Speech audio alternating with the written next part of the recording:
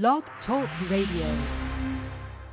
Well, here we go, ladies and gentlemen, across the country. We climax it with this Standing Above the Crowd podcast, hosted by my good friend, a brother, a mentor, James Donaldson, live from Seattle, Washington. Yours truly, Mark Mancini, producing it in Los Angeles.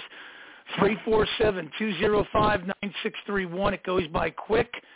Catch the archive version on blogtalkradio.com/Mancini Sports, podcast platforms, wherever you subscribe to. Powered now by Mancini Media. So without further ado, it's more of him, less of me. Let me lay the red carpet down, put that podium in its place, hand off the mic. First of all, James, how are you? Second of all, how can people get a hold of you? And third of all, you're bringing the Pearl into the mix today. That's right. Well, hey, thanks so much, Mark, and thanks for hosting or producing this great show every week, 10 a.m. Pacific Standard Time every Saturday morning. And we bring you great guest after great guest time and time again. So today is absolutely no exception. I'm doing just great. I'm actually at a conference in Central Washington here, state of Washington. But I took time out to make sure we get the show going, and I'll get back to that a little bit later today. People can get a hold of me at jamesd@standingabovethecrowd.com. Standing Above the Crowd is the title of my first book I put out about 10 years ago, a great inspirational, motivational book. And you can find that on Amazon. You can find it at standingabovethecrowd.com. Go ahead and put your order in for that. That'd be great. And other than that, I'm doing really good. I am so pleased to be able to announce our guest today. I met Earl with our Retired Players Association probably a good 8-10 years ago. And I tell you, I was so impressed with him and the efforts he put in to stand up for the retired players. And he took a lot of arrows, took a lot of shots, And Earl, I remember the time I was most impressed is when you got up to the open mic at the All-Star weekend in Los Angeles. We had a board meeting for retired players, and you were up there at the open mic, speaking on behalf of our retired players, and you weren't feeling too good, but you went ahead and put it all you had into it, and we both did through those years. We wish them well, but we did what we could do at that time, and I have been so appreciative of you and the great work you continue to do. So without any further ado, our guest this morning is Earl the Pearl Monroe. A great NBA basketball player, Hall of Famer, all 50 top player, all 75 anniversary team. I mean, he's got a list of accomplishments that keep on going. Earl, why don't you introduce yourself to our fan base, our listening audience all across the country, and tell them a little bit about what you're doing nowadays, and we'll get into your career in the NBA playoffs as we go. Mark, I keep asking for more time. 30 minutes go by way too fast, but we're going to get in as much as we can, folks. So, Earl, without any further ado, go ahead and take it away. Please introduce yourself to our listening audience. Well, thank you, James. I'm Earl Monroe. I'm actually from Philadelphia, Pennsylvania.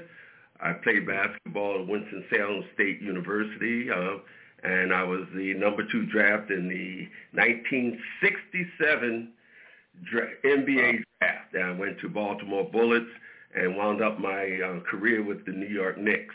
And it's been a long time, but thank goodness we're still here and we're still viable and doing things that we like to do.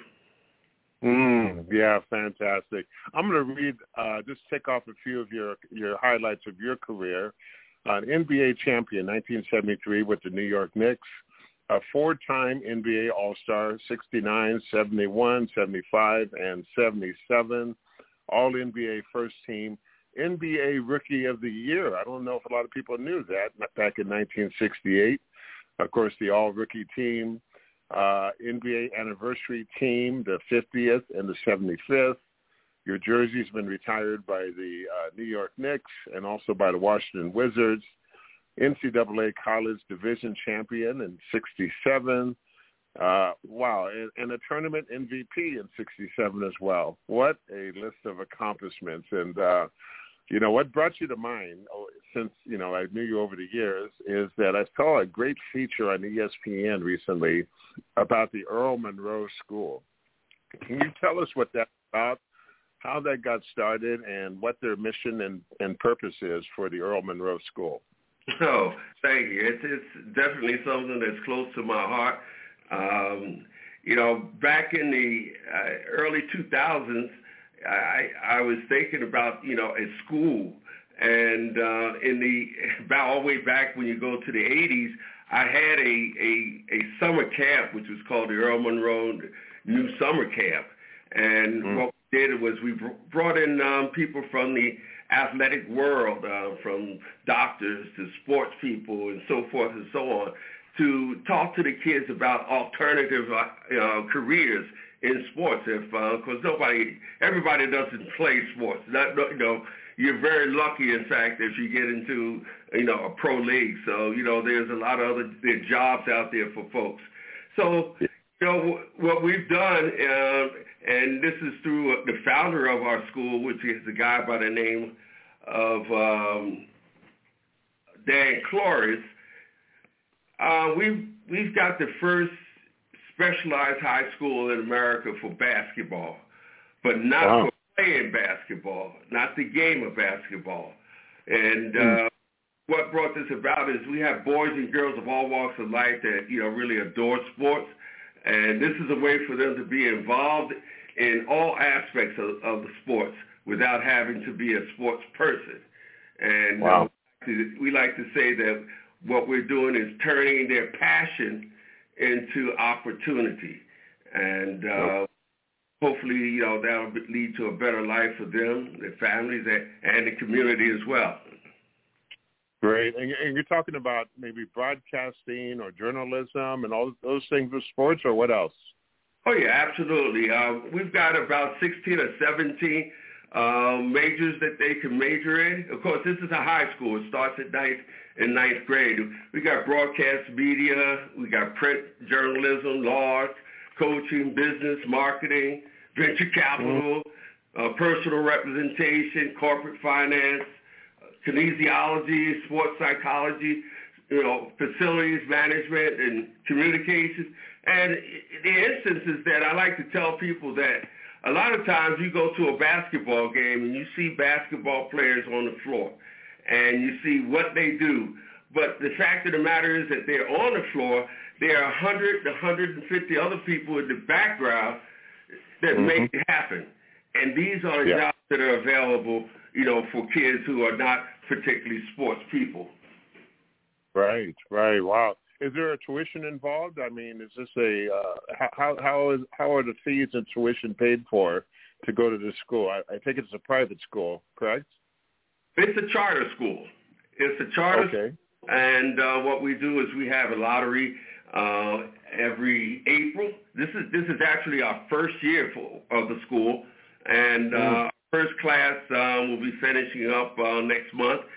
We had 110 students this year, and we just had a lottery in April of this year for our second class, so that we'll have 110 last semester, and we'll have another 110 going. And we'll keep that going until we get a total of 440 students into the school. But there's no fees. Just you get picked by lottery, and Got it. It's a great thing. Got it. Great. Wow, that is fantastic. That's where you came to mind over the last month or so, and I said, wow, I got to talk to Earl about this school. ESPN did a fantastic feature on it, and it was just so impressive.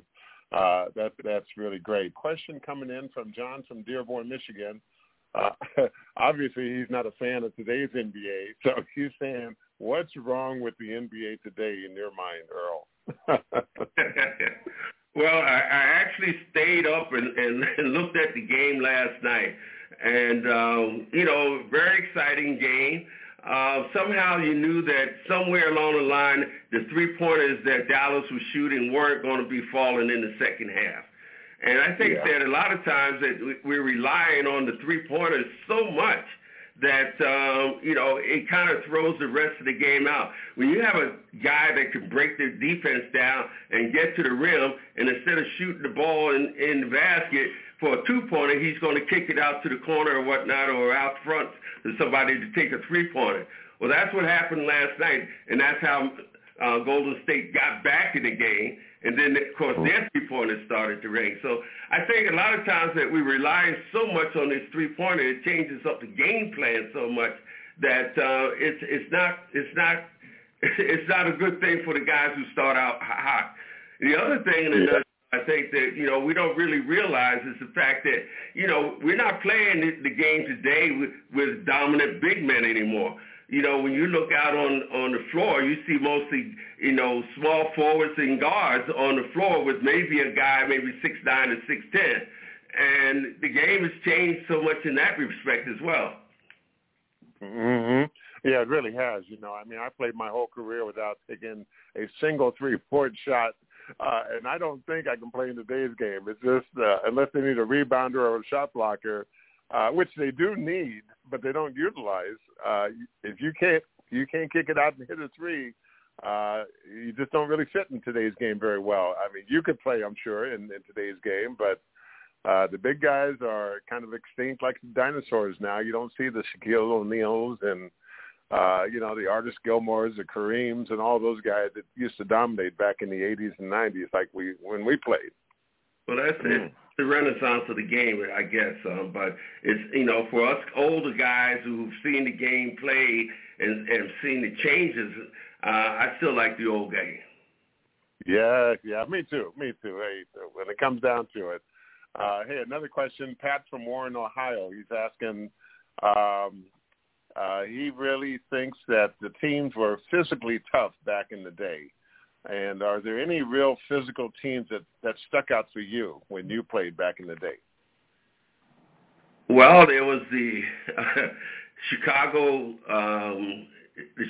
Bulls was a tough team, with Jerry and Van Leer, and they had some guys in the middle. We used to call it Blood Alley, trying to go down the middle of that team. That was, and most of the teams were pretty physical because, first of all, the movement wasn't the same as it is now. So, there were more, guys that were standing around that just bullied you and whatnot. So, it was much more physical.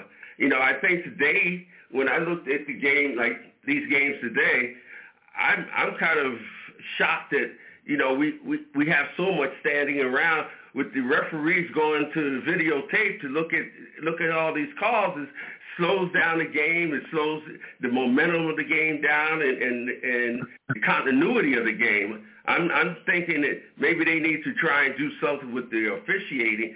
So if they're going to have to stop the game, maybe the people at the other end that are looking at the film could just tell them what the deal is, and so that the games could, move on. Yeah, wow. No, that's exactly right. Here's another fella, Dave from Bellingham, Washington. He's talking about he loved the Knicks, and he grew up a Bullets fan when you were playing. The Frazier and Monroe combo in the backcourt was deadly. Any thoughts on Walt Frazier's suits? They're pretty flamboyant. Well,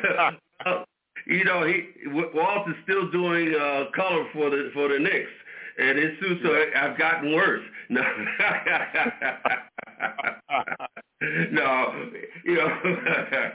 no, Clyde is still at it. I mean, he's still Clyde. Does a great job. As a matter of fact, just got elected to go in the Hall of Fame as a sportscaster. So kudos to Walt. Yeah, no, that's fantastic.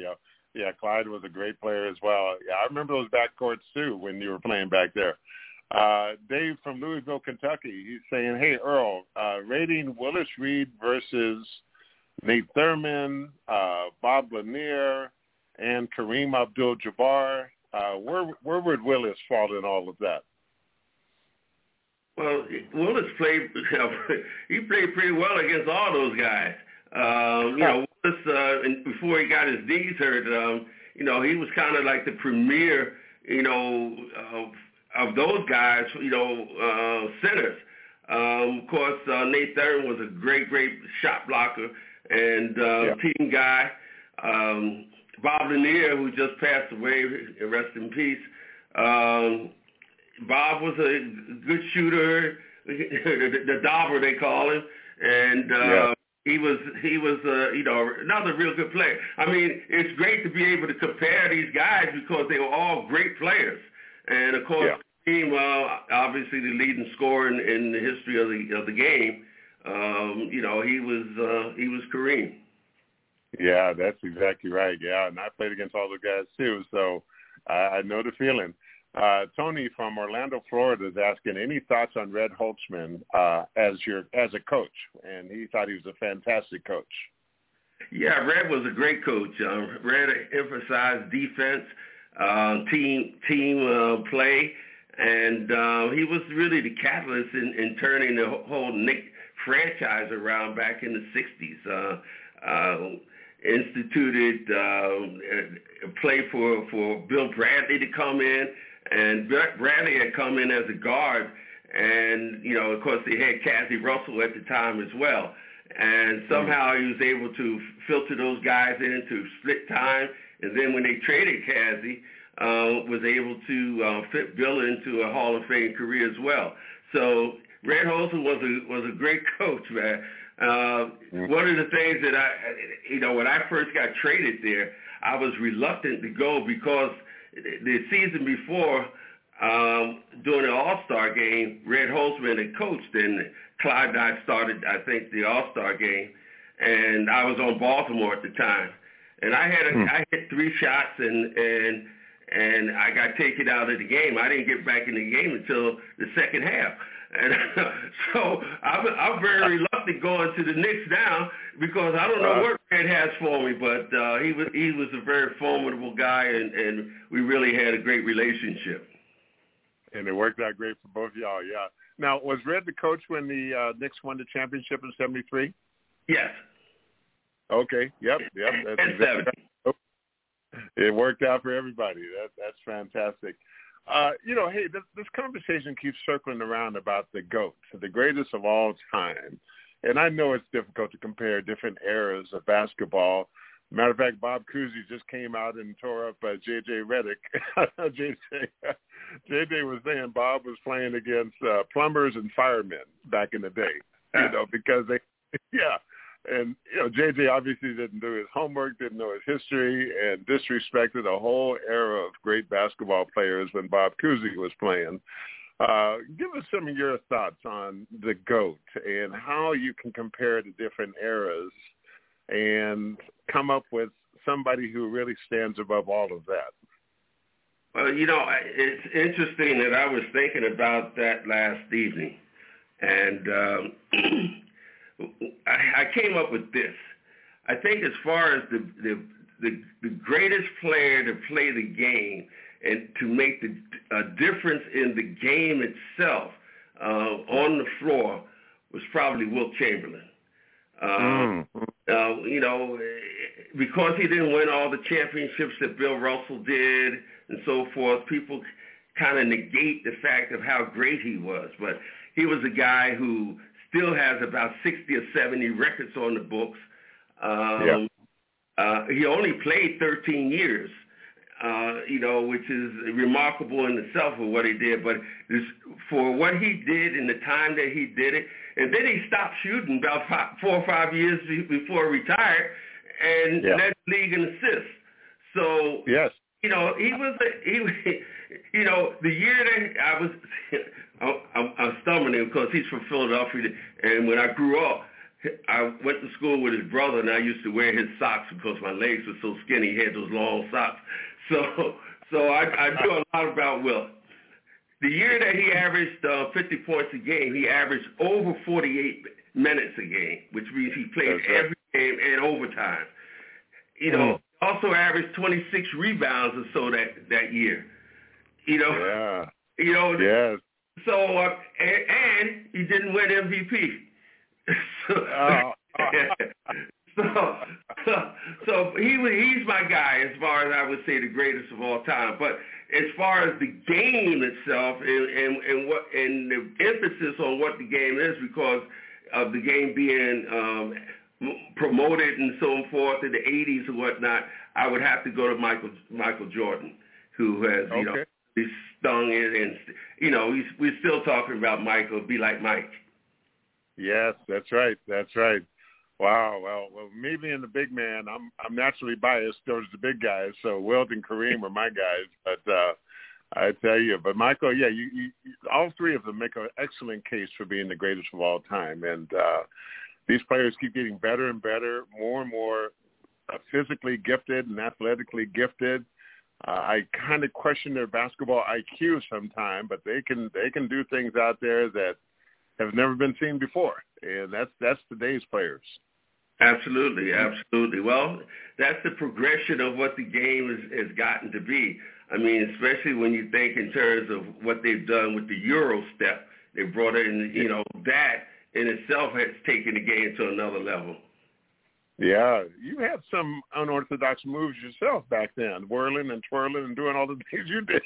So did you get – now back then they called you for palming and doing those things if you couldn't hang on to the basketball properly. But nowadays they can just – Yeah, they did that, and it was Gene Shue, another coach of ours with Baltimore, who actually just passed away. Rest in peace to Gene.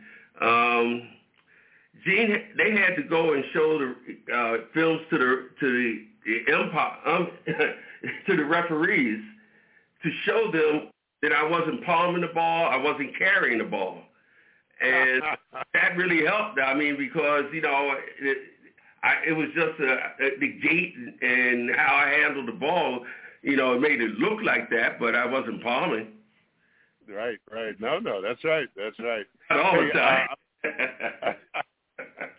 I'm looking at a cover of a book that was published on you several years ago, Earl the Pearl, My Story. Is this book still in publication, still in print, and can people still get it?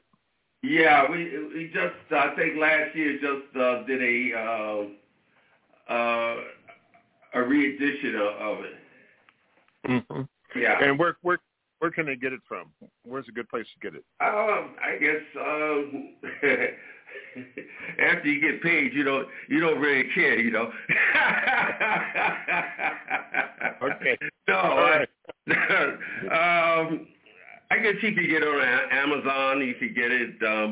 Well, we have a Barnes and Noble here. I don't know if you have it out that way or whatever.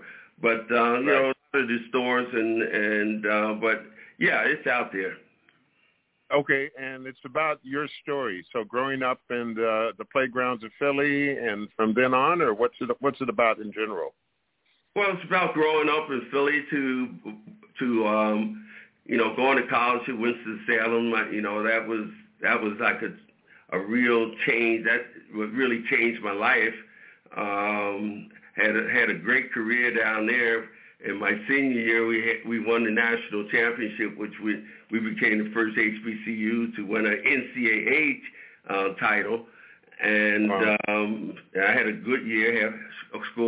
I was 41 points a game, and that really changed my life, which has made me, number 2 pick in the draft, going to Baltimore. Right. So it encompasses all that, and it ends up winning the championship in '73. Okay, yeah. And on the cover, I'm looking at the cover now. It's got you in your New York Knicks uniform, number 15, and Jerry West is behind you trying to chase you down, but of course probably couldn't catch you. But Jerry was another great player back in the day. Yeah, in my rookie year, there must have been a guy. There was a guy named Monroe who played in New Mexico or something like that, and we were playing against the Lakers in Baltimore, and Jerry kept, he was complimentary. He kept calling me Ben, which his guy's name was Ben Monroe. Nice move, Ben, and so. they won the game by a couple points, but I got 56 points that game. And and when at the end of the game, Jerry came up and said, "Nice game, Earl." So wow. I felt as though, I had arrived in the NBA then. Yeah. On there. Wow. Now, Earl, what was your go-to move, your go-to shot? I picture you always spinning around the defense and breaking down the D and laying the ball up. But did you have a really nice jump shot as well to get 30 and 40 points a game? What was your go-to? Yeah, well, I had the long jump shot, when I first got into the league, and I had a game against Detroit, a guy by the name of Eddie Miles. He also played out in Seattle, I think, if I'm not mistaken. Yes, I know Eddie. Yep. Mm-hmm. Okay. And Eddie, he started hacking me, and he'd hack me, starting at half court, and I couldn't get my shot off. So this was the first time I had, tried to get free, and I was like 0 for 5 this game. And so the next game, I took Gus Johnson, who is, big, strong guy forward, and in practice, I practiced backing him down and getting my shot. So that when we played against Detroit the next time, I was able to not, be kept out in the front, but I was able to back him down, back Eddie down, take him up, shoot over him. And so I got 44 that game, and I told Eddie, I said, listen, don't worry about it. I'm only averaging 22 against you now. But that was my, getting guys up in the air and shooting the jump. And back in those days, it wasn't about the long three-pointers per se, but it was about getting in the 2-point range and making shots from there. Right. Hey, we only got about 3 minutes left. Give us your insight on today's playoff series that are going on. The heavyweights are all knocked out. The Lakers didn't make it. The Brooklyn got swept out of there. Milwaukee's not in there. So what do you think going down the stretch, these final conference championships going on? Well, I tell you, Boston really surprised me, and I think they're going to be very formidable going in. I like Miami, but I don't think Miami is going to have enough horses to get through in the East. Obviously, Golden State, I feel as though they've got enough. They've got, not only good coaching, and whatnot, but they've got guys that they can pull off the bench, and you don't even miss guys when they leave their lineup. So I think they're going to be the two teams that will probably play, Boston and Golden State. And again, neither one of those teams have any big men. Looney is, the one big man that plays for Golden State, and the other guys on the other, there's only one guy 6'10" over on the other side. So Boston. So again, we have forwards and guards playing again. Yeah, that's right. Here's a compliment that came in for you from Eric from Springfield, Illinois. Jason Tatum is the next Earl the Pearl Monroe. Whoa. He's so kind, man. He's a great player, man. He's, I've seen him since he, got into the league, and I've seen his, his maturation. I think that, not only Tatum, but, with Brown, and Smart, man, they really form a formidable, triumvirate there. And I think that they, heads up, they might even win this out. Yeah. Well, do you want to go out on a limb and make your pick? Who do you think is going to win it all? I think either Boston or Golden State's going to win. Well, okay, that's either or. But FanDuel on that.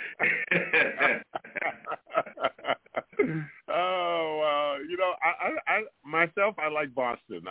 Golden State's been there; they've done it 3 or 4 times. They've been there and done that. They got guys who've experienced that. But I like Boston for some reason. Yeah, well, Boston is good, but Boston is not as deep, No. as the State. And then, like I said, Golden State could bring guys off the bench. I mean, this guy Poole, I mean, he would be starting anyplace else. That's right. That's right. Wow. Wow. Well, Earl the Pearl, hey, man, this has been a fantastic interview. We got to wrap it up, but I'm going to give you a text or a call right after this just to say thank you. But I want to say thank you publicly to you and just let all of our listeners out there know that this is the kind of interviews we do every week, the kind of guests we bring in. And this is James Donaldson with Standing Above the Crowd, Sports Talk Podcast. Join us every single Saturday morning, 10 a.m. Pacific Standard Time. Next week we'll have another great one, but I don't know if there will be anyone that will be greater than Earl the Pearl that we had today. So thanks so much, Earl. Hey, you're my man. My pleasure. Thank you. Have a great day. Bye-bye. Thanks.